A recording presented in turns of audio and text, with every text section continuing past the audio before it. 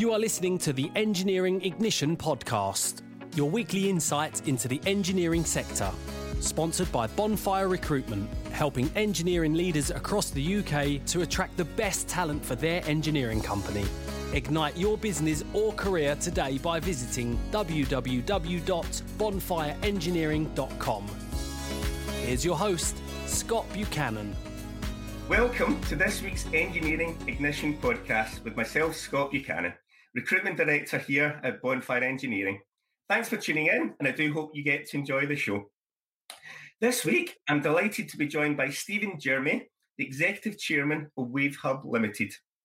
Now, Stephen is a Fellow at the Nautical Institute and also at the Institute of Marine Engineering, Science and Technology. He's a passionate offshore renewable energy professional and chartered marine renewables technologist with wide-ranging operational and technical leadership experience. In addition to being chairman at Wave Hub, Stephen is a non-exec director for Lead for Energy and Marine at Cornwall, Isle of Scilly Local Enterprise Partnership, and is a director of Tide Mills Limited, which is a tidal energy project development company focusing on the delivery of tidal range. Stephen has an incredible background with a wealth of over 30 years of offshore experience, which includes sea command, naval aviation, ships diving, fishing protection, oil and gas security, and of course, offshore renewable energy. Steve, I hope I've done you justice this morning. I'm delighted to welcome you to the show. How is the second busiest man in the UK doing today? That's a very kind introduction, Scott. Yeah, we're doing fine. It's been busy, and I'm conscious that all that's going on is going on against a COVID-19 background. But we're fortunate enough to be in an industry which is moving at speed and continues to move in a positive direction. I think the last great frontier for renewable energy is offshore. And we've done well so far with offshore wind, where I've been sort of working amongst other places for the last 10 years. But the exciting one for us at the moment is floating offshore wind. Wave and tidal will also be there. Tidal stream is coming soon, wave after that.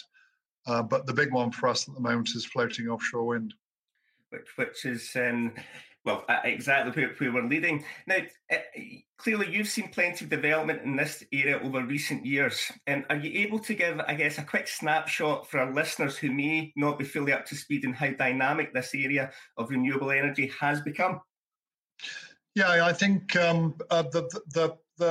we started about sort of the industry was starting about 15 or 20 years ago, really, I suppose. And as we started to move offshore, the first big rush was into offshore wind.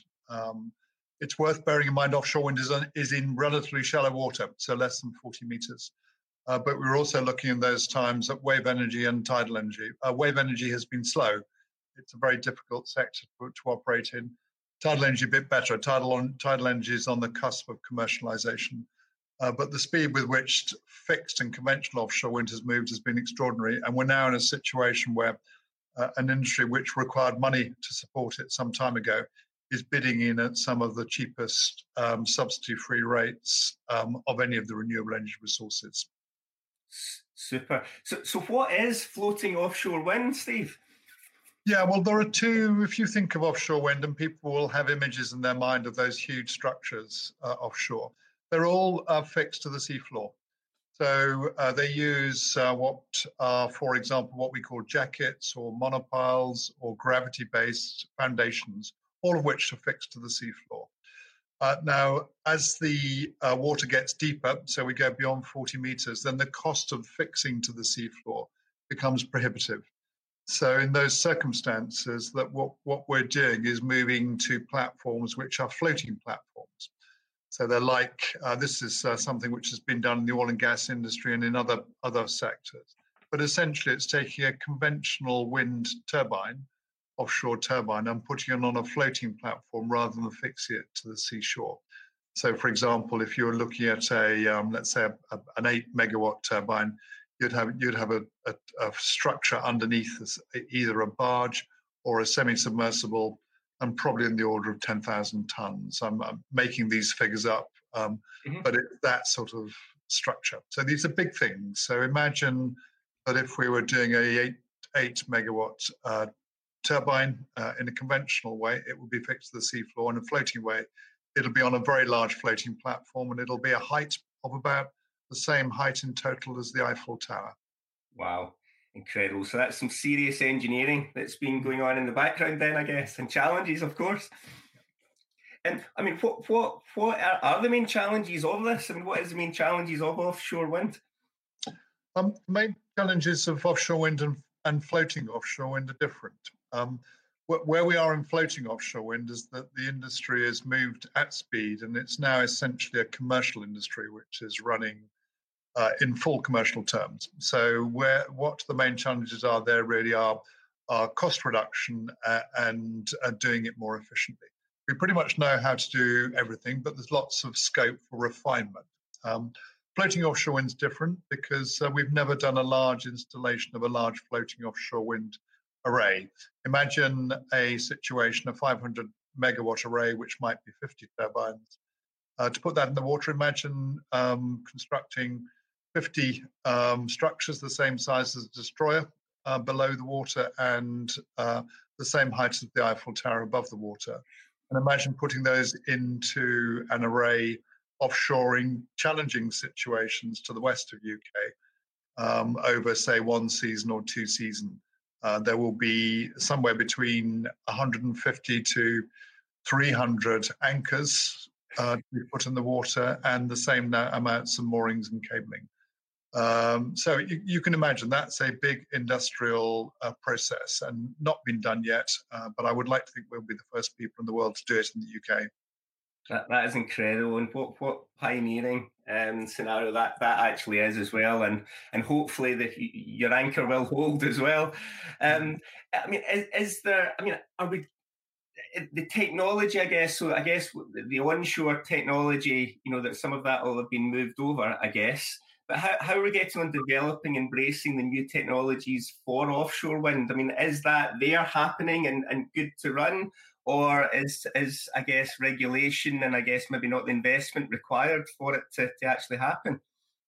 If we can distinguish between conventional offshore wind and floating offshore. Sorry, yes, okay. Yeah, conventional offshore wind has drawn heavily from onshore wind, but actually the significant difference, and I think it's fair to say it's moved well beyond onshore wind, is just scale. You can do big things offshore which you can't do onshore. So you can, when we're putting in things offshore, we can use big cranes and go offshore on dynamic positioning vessels and jack-up barges and do large works offshore, which you couldn't do in the same scale onshore. And if you think about it, that all of the biggest structures in the world, other than built structures such as skyscrapers, all of the biggest structures are actually offshore. And it's just easier because, of course, if you build something that you can float, you can pretty much move it anywhere. Where imagine trying to build something like an oil rig onshore. It's much bigger enterprise. So generally speaking, it's easier to do things at scale offshore than onshore. Okay, so that leads into, I guess, where does it stop then? Of course, Well, the thing about conventional offshore wind is that I think we're getting close to limits, and it's to do with the size of the foundations, because the foundations get to a certain scale where it becomes more and more difficult to justify the foundation cost. That's not true, we don't think, with floating offshore wind platforms. The other thing is that each of those conventional offshore wind foundations on the seafloor is bespoke. So it's bespoke because each part of the seafloor is different. So it has different what we call geotechnical conditions. And those geotechnical conditions mean that we have to fine-tune each of those foundations for its specific location. That's not the case with a floating platform, because a floating platform, the sea is the sea is the sea. And once you've built one, you can mass produce them. So for that reason, it's probably an approach which is going to be easier to commercialize, albeit we've got a long way to do that. So that's one of the big advantages of floating offshore. The other is that we can go into the windier places. So the windier places means that there's higher wind speeds, which means there's more energy out there, which means that ultimately there's more yield from the projects. We use a thing called the capacity factor or the load factor, which is to work out the amount of energy that a project will produce, and that factor is between 30 and 40% for a conventional offshore wind farm. For the first farm up in Scotland, the High Wind project, which is the first floating offshore wind array, it's up at 58%. So that's a big increase for us, and it means that we should be able to drive costs down more quickly as a consequence. Excellent, and that I'm sure in the commercial world will appreciate that as well. And I guess even from a pure engineering standpoint, being able to, I'm going to use the word clone, but copy, the scenario will be easier rather having to do it on a bespoke basis, attaching to the seafloor. Incredible, brilliant. Steve, just very quickly, I mean, are you able to give, excuse me, our audience a snippet of your background, I guess, and an overview of what the journey looks like in becoming maybe the key focal point in the development of floating offshore wind in recent times, certainly from a UK standpoint? How do we arrive at this position? But in terms of my career background, yes, I guess, yeah, sure. I started off life as a naval officer, and I'd had a degree in applied mathematics and physical oceanography. Then did a lot of. I wasn't an engineer; I was a deck officer, master mariner. But we're working hand in glove with engineering, so you have a very strong engineering background. And I was at sea, commanded ships. Anyway, when I left the Navy, I got into tidal energy, and that took me further afield and into tidal energy, wave energy, and offshore wind energy. I worked initially for a company called Mojo Maritime, which is a Cornwall-based company, but did lots of work, including up in Scotland. We put in all of the turbines for the Mayhem project, which is the tidal stream project up in the south of the Orkneys. Yeah, that's right. And we were then taken over by James Fisher, which is a big northeastern-based company, but with worldwide presence. It's probably the biggest, or certainly one of the biggest offshore companies in the offshore renewables sector in Britain, although there are lots of other big European companies. And shortly after that, I was asked to come to Wave Hub, which is where I'm now, where the council who own us were wanting to put us onto a more commercial basis with people from the sector. So that's my background. My specialist areas are resource analysis and offshore operations, but this is a general leadership role, general commercial and executive leadership role, and seeking to develop a big opportunity down in the southwest.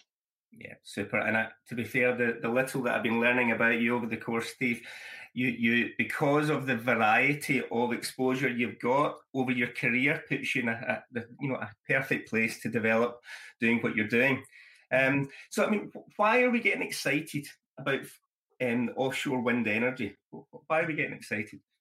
I think with two or three reasons. I mean, firstly, we're in a CO2 reduction world where we're talking about climate change. I also know from my own background, my own analysis, that oil is going to run out. We know where things stand in the North Sea, and that actually the oil reserves are reducing. That's the same the world over, so we'll need energy sources as a result. The last big frontier, I think, for renewable energy is offshore. And it's an exciting frontier because there's lots of energy out there. To give you a sense of this, so we've established a conventional offshore wind industry. It's largely speaking hosted in the North Sea because the North Sea is shallow, and a little bit in the Irish Sea and a bit off the Scots coast. But for us to go to the other areas that we want to go, so to the southwest and to northern and western Scotland, it's deep water. So that's why we need floating platforms. But that's the reason that we're interested in going out there. The other point about this is that so these are the only two locations we go. The other point about this is there is a lot of energy out there. So to give you a sense of it, when Britain is operating, the grid is at full demand. It's around about 43 gigawatts worth of power. that sort of figure. It sort of varies a bit, but that's maximum demand. In the Celtic Sea, which is the waters between Cornwall, Wales, and Southern Ireland, there's somewhere between 150 and 250 gigawatts worth of power. So that's 4 to 5 times Britain's requirement. And it'll be the same, if not more, of Western and Northern Scotland. So there are huge amounts of power out there. There are big challenges for us to bring the power ashore on grid and on the technologies. I'm convinced we can do it. So this isn't going to happen overnight, but equally, as we transition to a post-fossil fuel world, then renewables is going to be top dead center in the answers, and the amounts of power out there. I mean, you can do things offshore at scale and at speed in a way that you can't do onshore. Yeah, and I think the way you've hit the nail on the head over the world that we're all in is changing, both from where the energy is coming from, but actually where the energy is going. So when we're driving around in our electric vehicles, arguably heating up our electric houses or the industrial version thereof, we need power to do that and electricity to do that. So having the facility to scale up, and I think that is the point. I think what we're getting to with this is the floating piece. There's no, from what I can gather, assuming there's wind and there's sea available, then there's really no there's no stopping this. I mean, is that fair? I mean, what about regulation, or what about the ships? I guess still need to go somewhere. I mean, how does that work with the environment? I don't think there'll be problems in the environment. When we've looked at the sea areas, there's a lot of water out there. There's the areas where we will take a relatively small amount of the sea areas. So, for example, the areas that I'm looking at is the Celtic Sea. As I say, that's the area between Cornwall, South Wales, and Ireland. And in there's more than enough to do what we need to do unconstrained. Once we put these farms in the water, then we will probably not be able to fish in them, but they're relatively small compared to the fishing areas. And as an ex-fishery protection officer during my naval time, I think it's not necessarily a bad thing to have some sort of marine zones which are, off limits for fishing. There are also a significant amount of economic jobs and economic development and jobs to go with this. So there are a lot of people in the marine sector and in sort of poor coastal communities for whom I think there will be work. If you've been to the to the east of England and the North Sea towns where conventional offshore wind's been working, it's a great economic success and a great job success. And these wind farms require 24/7 maintenance. So there is an ongoing jobs requirement throughout the life of the wind farm. So there's a fantastic opportunities, I think, for anybody with a STEM background, science, technology, engineering, mathematics, and anybody with a marine background. Perfect. So I guess there's the initial, construction / commissioning phase of creating the turbines there in the floating offshore wind farms, and then of course the maintenance for every day thereafter. Super.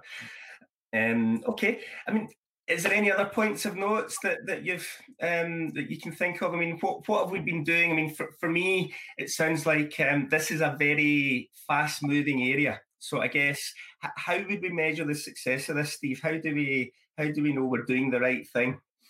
Yeah, I mean, I think we measure the success through deployment. So at the moment, we've been working very hard with the government to make sure that we have the money, the revenue support to do this. It's called Contracts for Difference. And what we need is, because these new farms, we're using new technologies, it's generally speaking more expensive at the start of a technological journey than at the end. So we're looking for support from the government in Contracts for Difference. So that essentially means the government will pay a premium for the energy that we deliver. But in return for that, we will aim to drive the cost of the energy down, so we get to where conventional offshore wind is. And conventional offshore wind doesn't require subsidies now. And we think we can do that quite quickly. So that's the first thing we need. We need government support. We need a pipeline of projects. pipeline projects in the south. And the only two places, Scott, where we can do this are the southwest and Scotland. So we'll need a pipeline of projects in both locations. Okay. And then we'll need we'll almost certainly need infrastructure investment. And the two obvious areas are ports and the grid. But with those, there are no world leaders in this sector. So it's a new sector. And there are the areas where it's been deployed so far: Norway, west of Portugal. But the biggest array at the moment is the High Wind Array in Scotland. The next one is building out in Scotland as well. It's called the Kincardine Array. We're hoping to get 4 turbines down here where I work at Wave Hub. But then the world is the limit. And the reason I say that is that in simple terms, as an oceanographer and a naval officer former, there's a lot more deep water out there than shallow. And there's a lot more power in the deep water. So if we can get wind turbines out into that deep water, then this is a market which could be 2, 3, 4, or even 5 times as big as the conventional offshore wind market. And the conventional offshore wind market is already probably the quickest growing renewable energy market in the world. So you can give you a sense of what this floating offshore wind market looks like. So there's huge scope for not just for the UK, but assuming once we've refined the technology and we know understand what works, then it can go and we can lead the world in putting these turbines there. And I guess it's almost the converse. I understand at the moment sometimes Britain buys electricity from the continent, from Europe or from France. It could well be that it's the other way around for a change, which would be good. Yeah, that's for sure. I mean, I'd love to think that we could be in a position where actually we're exporting electricity. I mean, the other good thing as well, just if you think about it, one of the problems with wind is that it doesn't always blow. And so you don't always get the power. That's not the case if you start to have a wind portfolio which is across a wide area. So it's very rare that the wind is not blowing in the North Sea or Scotland or the southwest approaches. So if you've got turbines in those areas, then it makes your power much more reliable, shall I say. Yeah, it's spreading the risk. And to be honest, I never even contemplated, you probably detect my accent here, I never contemplated the idea it wouldn't be windy. And so, but you'll be right. Yeah, absolutely. Well, Steve, perfect. Thank you so much. What an incredible insight you've given us all today, which I really, really appreciate. I guess let's see what the future holds. And if your diary allows, and I haven't scared you off, we may well pick up some point in the development topics at a future date to see how the development of this is going, if you're interested. Yeah, Scott, we're in the middle of offshoring our site in a competitive process. So come and talk to us in about a year and we'll tell you how we got on and then what we're doing to build out this sector in the Celtic Sea. Perfect. We will do that. And I think we'd be keen to learn, because I think what tends to happen, especially in the public domain, I guess, is we hear about, new projects coming online, but we don't actually hear what the challenges and actually the positive stories that come out of that. And I think what you're going to do is incredible. And I really I wish you all the success, and I have no doubt you'll get it. So that brings us to the end of another episode of the Engineering Ignition podcast. Thank you for taking the time to listen, and I do look forward to our next episode of our Experts and Leaders series in the very near future. Thank you again, Steve. Cheers. Thanks for listening to the Engineering Ignition podcast. If you've made it this far, we take it that you enjoyed the show. In return, we'd love it if you'd leave us a rating and review on iTunes. Subscribe while you're there, and we'll catch you for the next episode.